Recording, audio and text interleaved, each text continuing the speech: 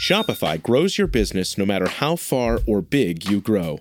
Shopify is the global commerce platform that helps you sell at every stage of your business. Whether you're selling your fans' next favorite shirt or an exclusive piece of podcast merch, Shopify helps you sell everywhere. Shopify powers 10% of all e-commerce in the U.S. Allbirds, Rothy's, Brooklinen, and millions of other entrepreneurs of every size across 175 countries. Plus, Shopify's award-winning help is there to support your success every step of the way. Because businesses that grow, grow with Shopify. Sign up for a $1 per month trial period at shopify.com/income, all lowercase. Go to shopify.com/income now to grow your business, no matter what stage you're in.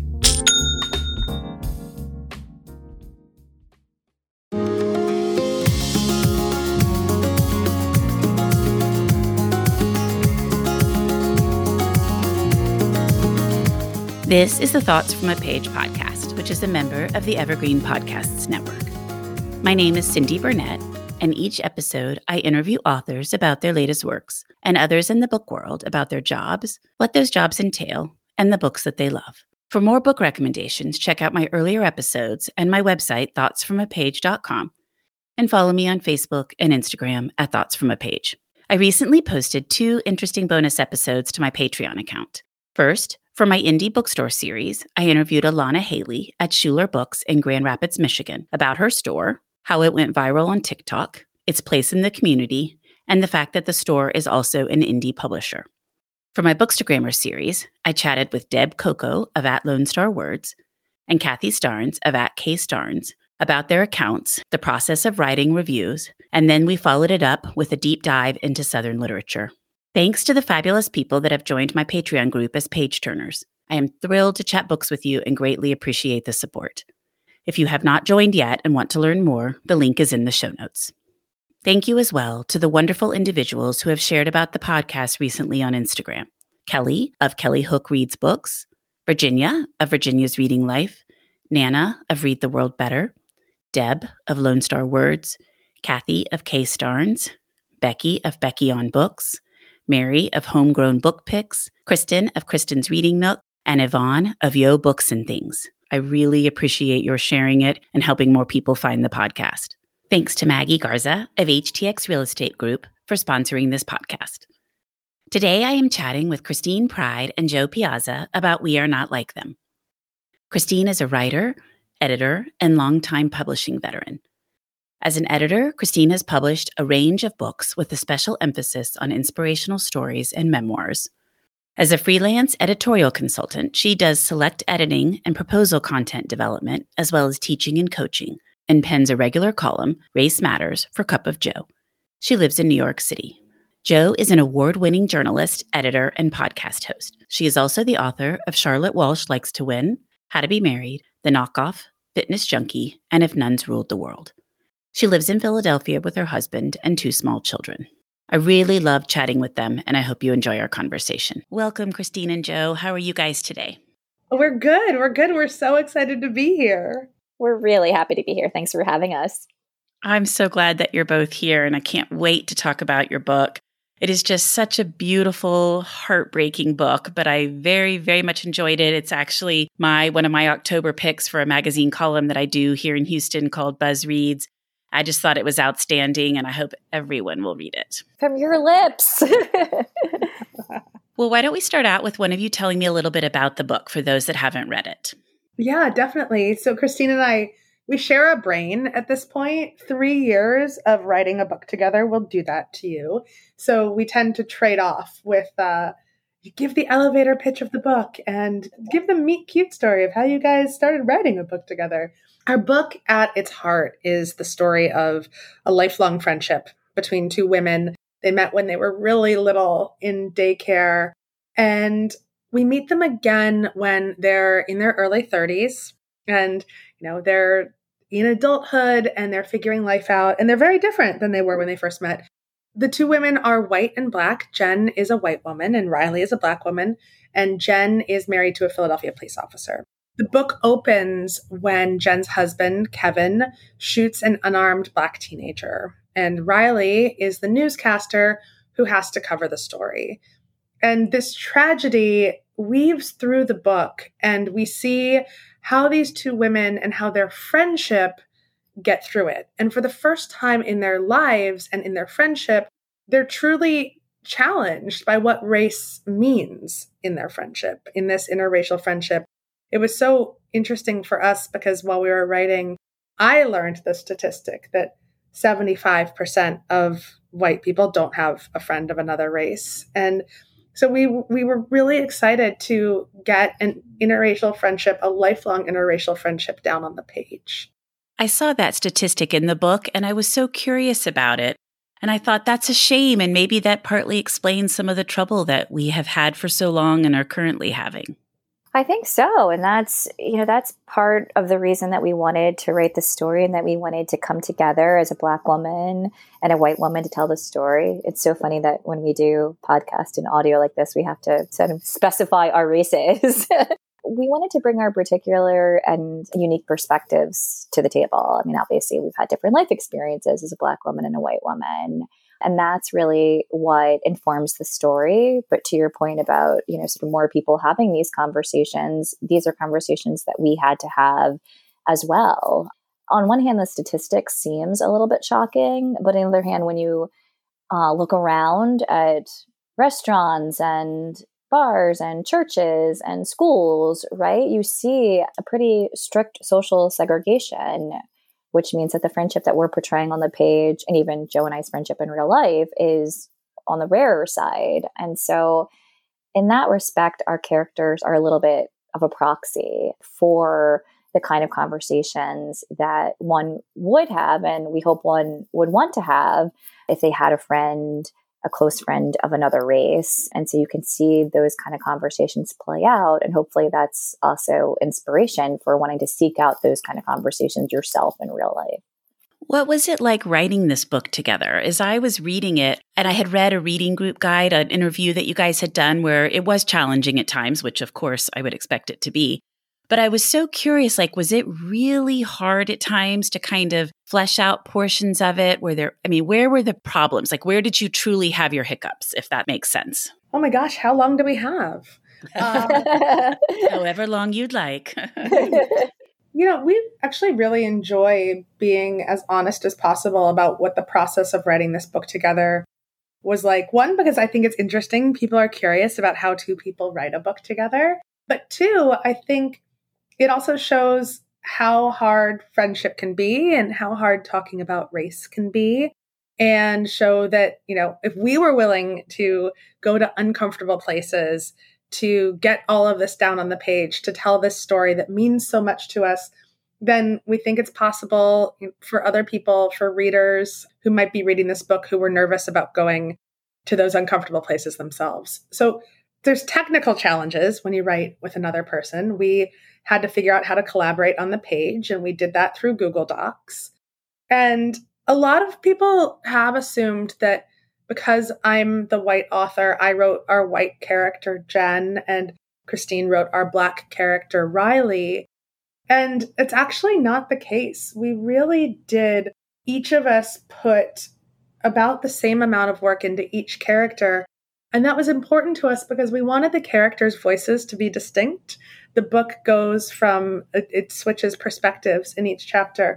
But we still wanted the novel to feel like it was written by one person. You didn't want to feel any abrupt switches. And so one of us would start with any given scene, and then the other one would kind of go in and edit and layer things on top. And as the ball started to get rolling, and as we knew more where the story was going, once the bones got laid down, then it was just both of us fast and furious going in and adding layers and adding character and just making it richer as we went along. We have a constant text chain when we're working in the Google Doc of all right, I had this idea. I'm going in now. Okay, great. I'm going in.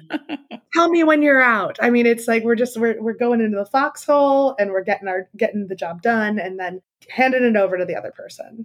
I think also some of the pitfalls came, I mean, obviously, as Joe said, there are technical challenges, and Joe and I have never lived in the same place at the same time, right? And so we were doing a lot of this long distance, and there's the normal creative, I wouldn't even say differences, but, should we do this or should we do this, right? And that kind of friction. But on top of all that, you are having these really hard conversations about race. And our characters, Riley and Jen, as we mentioned, met when they were little. So they weren't having, conversations about race when they were 5 or, on the playground at 10 or what have you. And so in a lot of ways, this incident, when it happens, is the first time they have to reckon with race in their friendship. And there is a parallel between Joe and I, and that we were relatively new friends when we started writing this book together. And we similarly had not had, detailed, in-depth conversations about race and our respective experiences and so forth. And so we had to do that in the course of writing this book because of the subject matter of our book.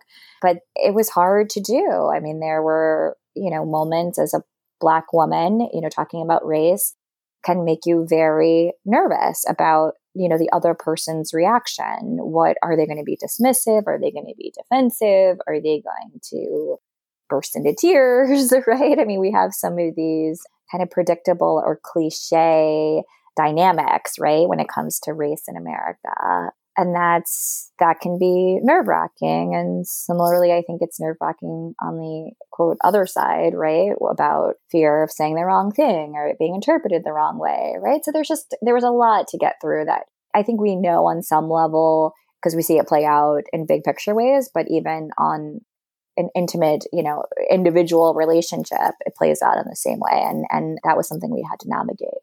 I mean, that makes sense, especially as you said, if you weren't close friends or hadn't been friends for a long time when you began, there's probably even an added layer that you're trying to negotiate. Yeah, absolutely. Talking about race when you're new friends is a little trickier, especially for me as a white woman. And I'm very honest about this, that I grew up in a very sheltered bubble. My suburb in Pennsylvania was a very white town. I went to this Catholic all-girls high school, which was remarkably pale. And when I went away to college, I went to Penn. And even though Penn is a relatively diverse school, my friend circle, it wasn't just, not very racially diverse. It was other white kids from the Philadelphia suburbs.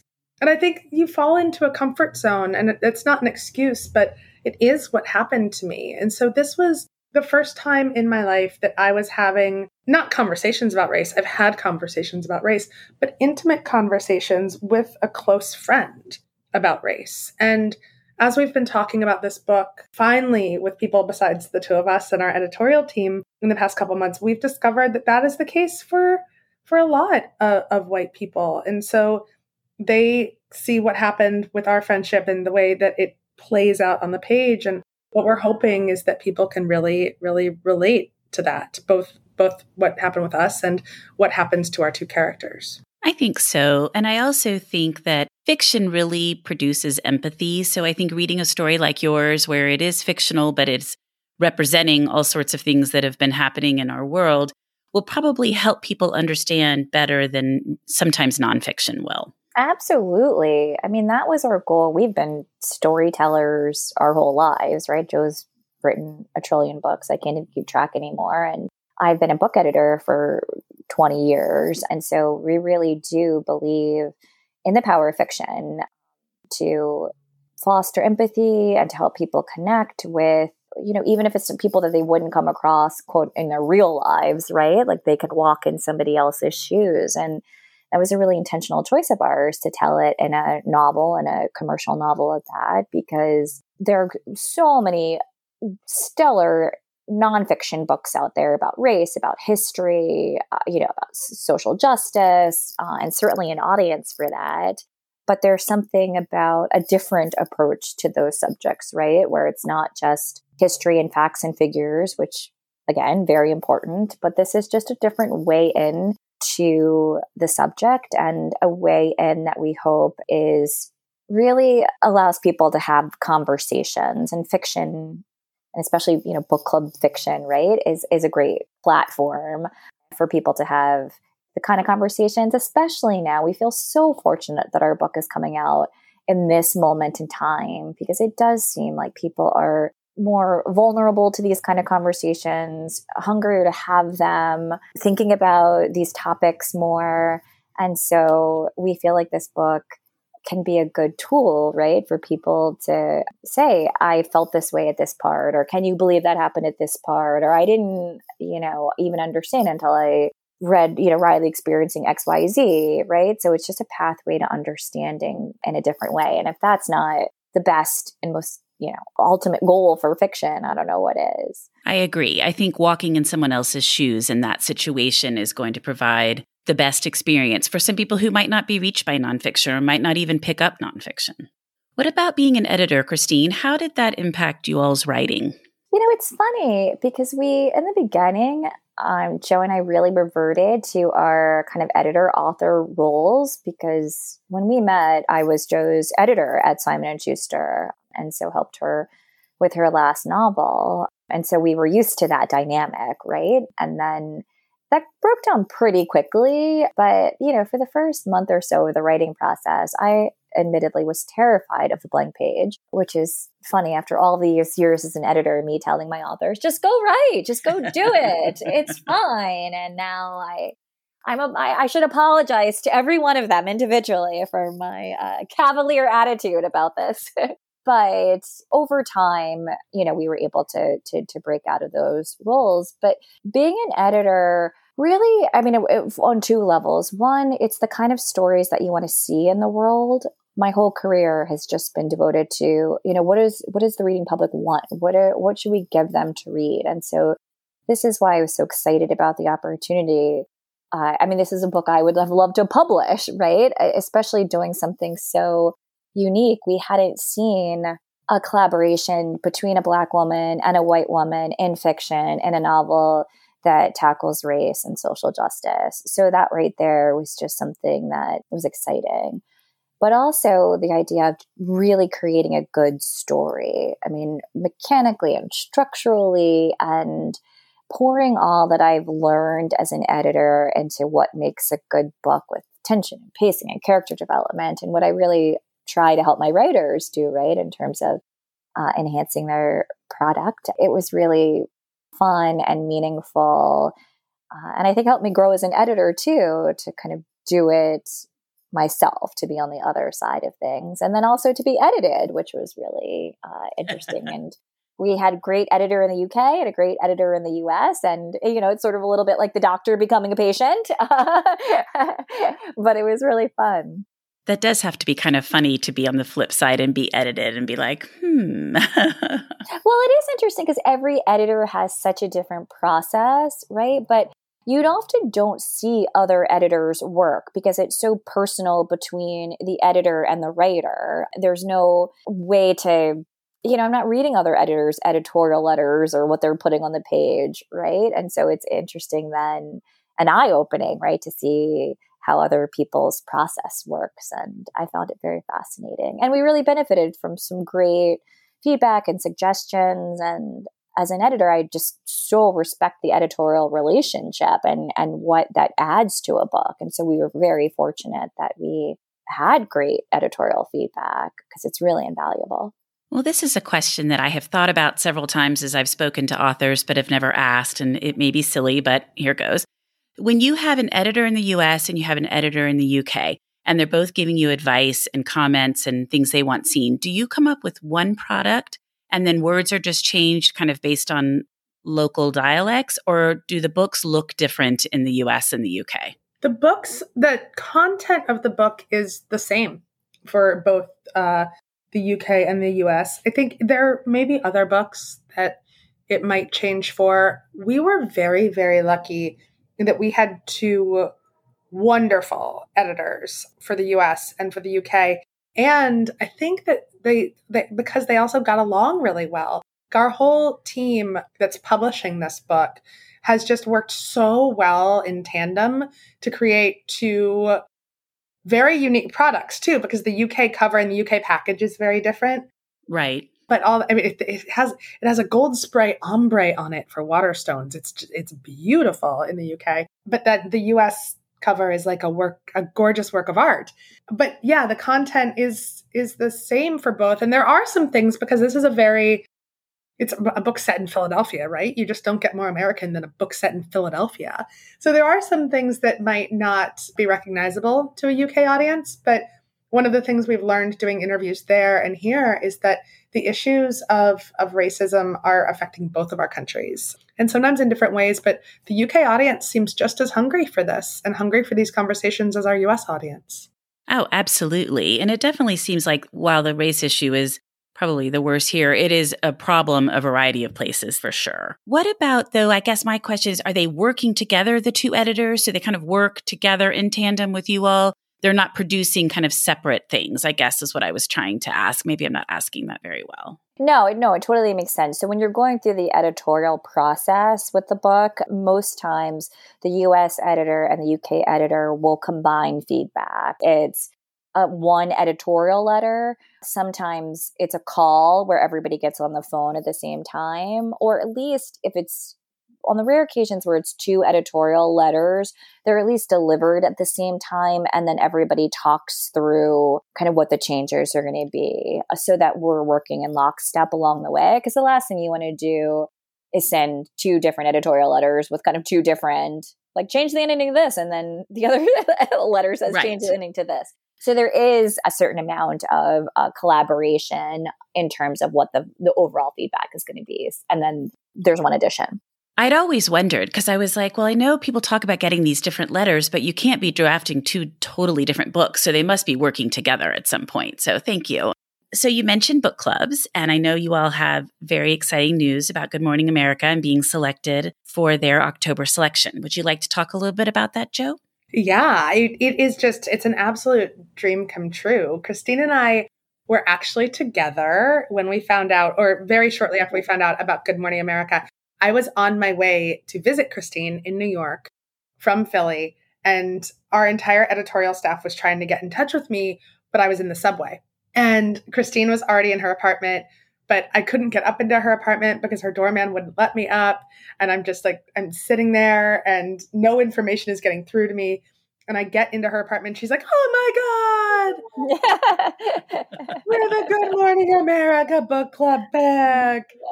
And, then we both jumped up and down and we cried and we called our editor. And then we took our agents out together for drinks and we bought them champagne. And it's magical. I've been a journalist for 20 years. I know how hard it is to reach people with a story these days, especially when attention is just so fragmented because of social media and because so much of the news is so disturbing, that just to have someone help us elevate this story and get this book into more people's hands means so, so much to us. Well, the Good Morning America book club pick is always my favorite. So I was thrilled to pieces when I saw you guys had been selected. And I just think they do such a wonderful job with their selections, the interview and highlighting the book and just all of it. So congratulations. That is very, very exciting. Oh, thank you so much. We really are so, so thrilled. Well, what about title and cover? That's something that I'm always so fascinated with, how a title gets chosen, how a cover comes about. The US cover is stunning, and it sounds like I need to look up the UK cover, and I will. But can you talk a little bit about both of those? This was a rare occasion where we had the title from the beginning, and that almost never, ever happens. And when I say from the beginning, we had this title, I think, before we even wrote a word, or maybe we had the rough sketches of an outline, but it just sort of came to me one day. And I think that's because I've spent a career, just brainstorming titles, and we have all of these title meetings, and people often underestimate how hard it is to come up with a great book title. So it just felt like a gift that, one, we had it so early, and two, it never changed throughout the process. It was just, this is going to be the title. And then with our cover too, same idea. Usually it's so much back and forth, and especially with covers where they can be so subjective, right? So it's half the people in the room like the purple and half the people in the room like the blue. And, you can go back and forth a lot. But this was one of those, again, really rare cases where the art director created this beautiful jacket and sent it to the editor, Lindsay, and Lindsay shared with us and we shared with our agents, and it was instantaneous, love at first sight. And it's that moment where it's like, this is the jacket, this is the jacket, this is the jacket. And we love it so, so, so much. There were literally no tweaks, not even make the font bigger or smaller, this, a little less yellow, a little more pink. It was just perfection. I think it's just stunning. I love it. And I love the way the color kind of goes on to a couple of the letters. And I just think it's so representative of your story. It's just stunning. Well, one thing I just wanted to add too about the title is we love a title that works with on multiple levels, right? And so with We Are Not Like Them, we really liked it because it hit on the themes of the story. So we are not like them in terms of capturing our polarized society, right? Everyone's thinking, oh no, we're not like them. They're like that. We're not like them on so many different sides. And so it really kind of calls out the tribalism that we have. But also on another level, a more positive level, it really speaks to Riley and Jen's relationship and that they really feel like they have something special that, being friends since they were little girls and having this long-term friendship with all its shared history and inside jokes and care and concern. And so, it's a little bit like we are not like them. Like our friendship is special. We have something really different here. And so we just liked it because it worked on multiple levels.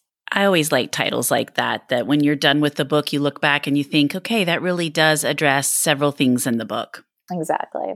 Me too. Were you plotters or pantsers? So did you really outline the story before you sat down to write it? Or did it take a different direction? Were there a lot of changes as you wrote? How did that work for the two of you? So I've done both. When I've been writing books, I've sat down and just written, just gone, right? Just let go where the story takes you. And I've outlined. I will say that when you're writing a book with another person, you've got to outline. You have to, because you both have to be on the same page about the direction that you're going in. So we had a hefty outline going into this book. And I will also say I'm a person, I don't get writer's block. I was a tabloid newspaper journalist for so long and in my early career. And if you don't write, it's like publish or perish, right? Like you're fired. You're literally fired the next day if you don't publish your article by 5:00, back when we published print newspapers. But the outline doesn't allow you to have the writer's block, right? Because when you know where you're going, you can at least start to get those words down on the page. So I appreciate outlining so much more than I ever did. And I don't know if I'll ever go back. We'll see. Also, our story was really intricately plotted because we were going back and forth between two characters in alternating chapters. And so we had to make sure that the twists and turns or certain plot developments were happening in specific point of views, if that makes sense. And so we had to plan that out. That couldn't be haphazard, right? We had to figure out a lot of things before we dove in to the actual writing. And you stuck with the outline? I mean, as you wrote, there wasn't something that you thought, we should go this direction, or, maybe that doesn't work as well now that we're writing? I'm trying to think. I think our outline, the major beats of the story stayed consistent throughout. We did have some scene additions, scene changes, right? Like within the chapters themselves, some characters who might have been introduced earlier or later. I don't know if you can think of anything specific, Joe. I can't think of anything that fundamentally changed from what we originally had conceived of the story and to the end. No, but nothing fundamentally changed in terms of, what was going to happen in terms of plot. But I do, as we're like traipsing back down memory lane, I like to remember with this book how hard this first chapter was. Oh, God. We've changed it so many times, and we joke about some of the aspects of the original. Riley's gem bag. it took us a long time to nail it. But I think, we finally like got the first chapter right. I think after we'd finished the entire rest of the book, right? Yes. Also fun behind the scenes fact. Riley used to have 4 brothers and and now she does not. So those are the things I'm just curious, as you start out, you think, okay, we're going in this direction. And then as you work through it, you're like, I'm jettisoning the brothers. Right. Too many brothers. There were I can't even remember. We couldn't even keep track of all their names. There were too many brothers. So they had to go. Well, certainly the opening chapter is so sad, but just so gripping. And you just like have to keep turning the pages after you read that prologue.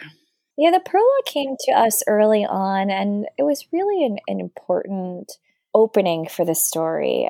It's interesting because the bulk of the book is, of course, about the friendship between Riley and Jen and how it's upended and how they, have to face that reckoning. But the beginning of the story is about Justin, our victim. And as we said, this book is to some degree ripped from the headlines, ripped from horrible headlines. And part of our goal was to humanize those headlines. It's really easy just to let them all pass in a blur and, oh, who was that and who was shot there? And, you just become, some people at least, desensitized to what's happening in the world, or people seem anonymous in a way. And so with Justin, we wanted to, he's a character that comes fully alive.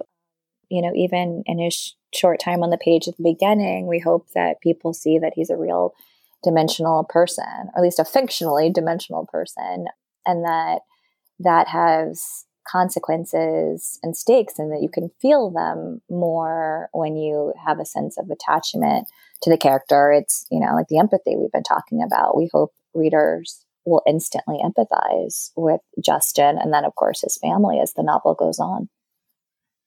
And kind of imagining what happened to him and just, being there for that.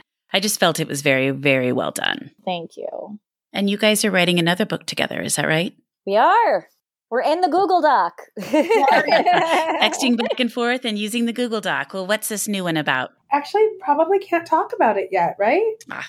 Okay. I don't think so. But we do want to continue, and our plan is to continue exploring race and intimate relationships. So in this case, it's a friendship. We move on to sort of another relationship in the next book. But the idea is the same, and our goal is the same kind of conversations and talking points or discussion topics, but also ways to see the world differently, or to experience a different perspective or take by way of a really relatable personal relationship or intimate relationship. I mean, we hope by way of Riley and Jen's relationship, and We Are Not Like Them, that readers see and are aware of how race plays out, in ways they might not otherwise be aware of. In this case, a friendship, but also through Riley's experiences on the page and through Jen's experiences. And so we'd like to keep that same milieu for the next book. And I guess you're just using the Google Doc and the text string. Are you doing anything differently as you start out this time?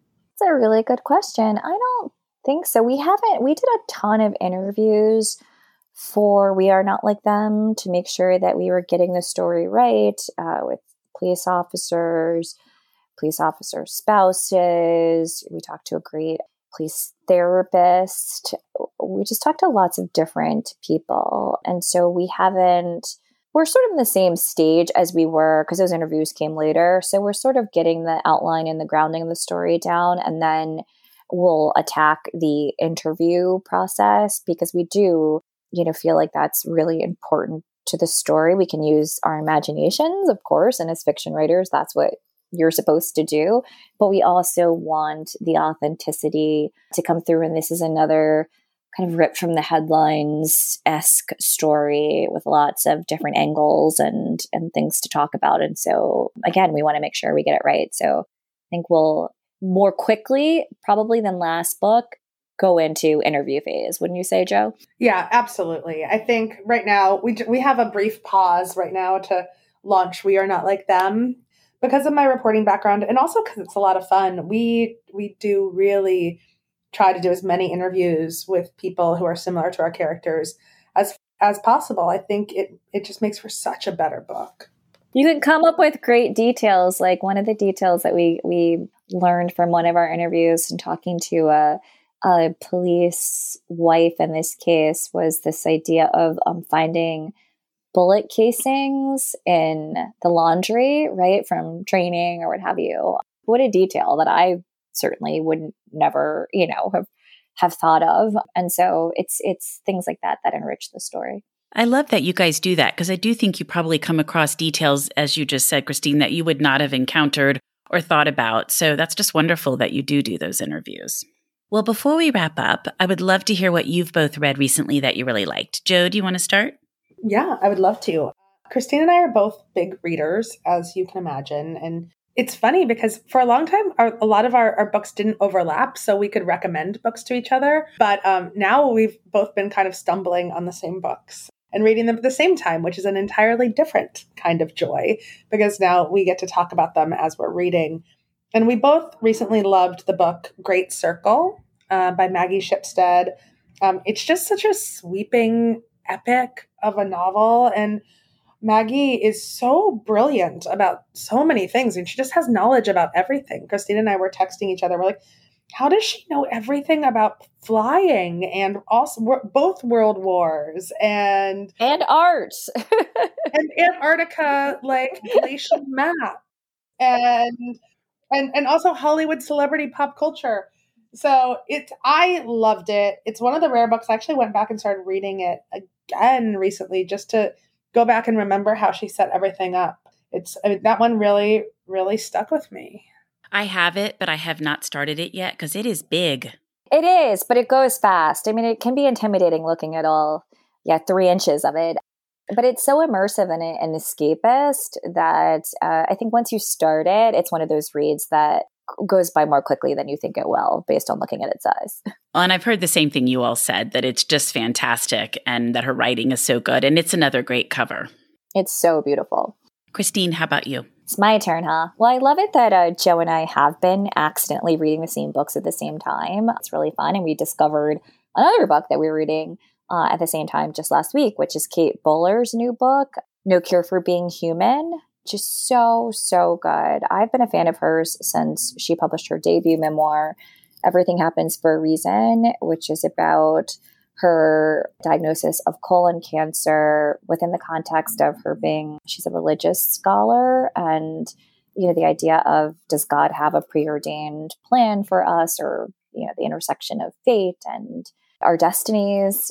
So fascinating stuff. And so she's back again with this book, which is just a look at the human condition. And I mean, I'm only 50 pages in, but it's just really life affirming and lyrical. And I've been reading it a little bit every night the last week. And it's a little bit like a meditation in that it's been a hectic time and, lots of what's happening in our lives and the world. And I just find it very calming. So if you're looking for a calming, life-affirming read, you should check it out. Somebody else recommended that one recently, and I'm trying to think of who it was, but it sounds really good, and calm is good right now. Absolutely. Any other reading recs before we wrap up? I think it's been such a strong year for memoir. I've read 2 of my favorite memoirs of all time in this year, which is always kind of fun to have a new favorite, even though I feel like I'm dethroning the old favorites.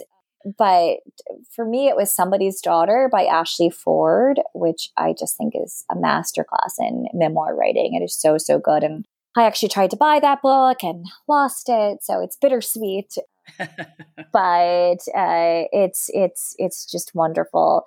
And the other one is Between Two Kingdoms. I don't know what is with me in books about cancer diagnoses, but that is also about a woman and her cancer battle and her subsequent trip across country with her dog after she's in remission to sort of learn to live again and what her life is going to be like after she comes through this harrowing crisis. And so though it's about cancer, it really is about life, right? Like, what are the terms we live our life on, and what happens when we get a second chance in any number of ways. And it's a really beautiful read. Both of them are. So I highly recommend those two. I have the first one and I still need to get to it. And the second one sounds really good. I'm not even sure I've seen it. I need to go look for it.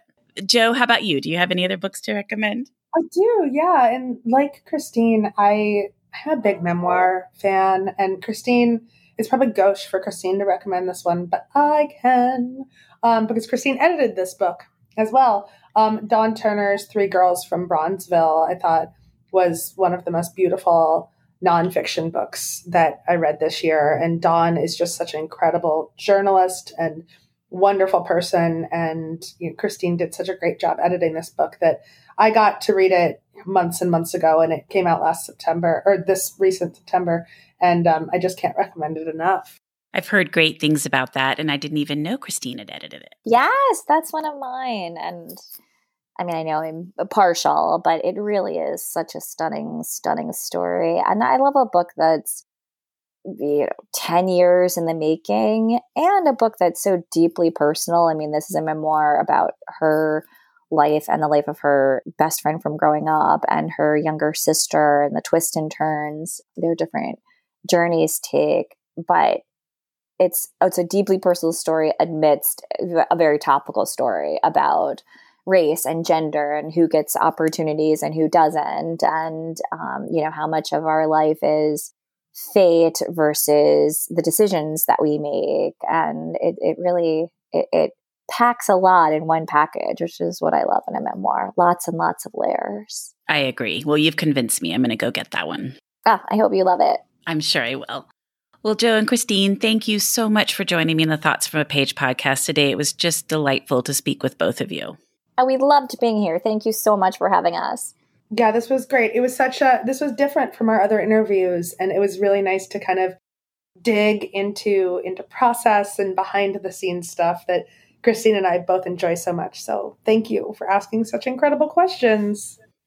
Thank you so much for listening to my podcast. If you like this episode, and I hope you did, please consider joining my Patreon as a page turner. Follow me on Instagram at Thoughts from a Page. Tell all of your friends about the podcast and rate it or subscribe to it wherever you listen to your podcasts. I would really appreciate it. The book discussed today can be purchased at the Conversations from a Page bookshop storefront, and the link is in the show notes. Thanks to Maggie Garza for sponsoring this episode, and I hope you'll tune in next time.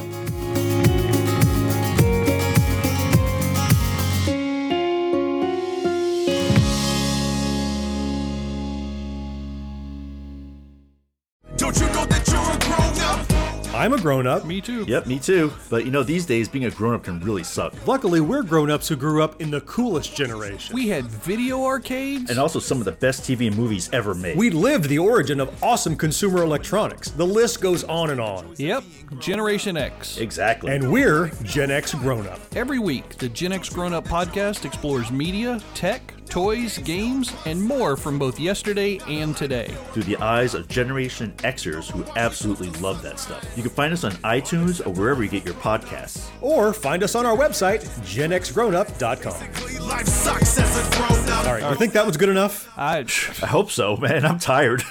Who listens to a promo on a podcast and then goes and listens to a different podcast? Right. I've never done it. No. Right.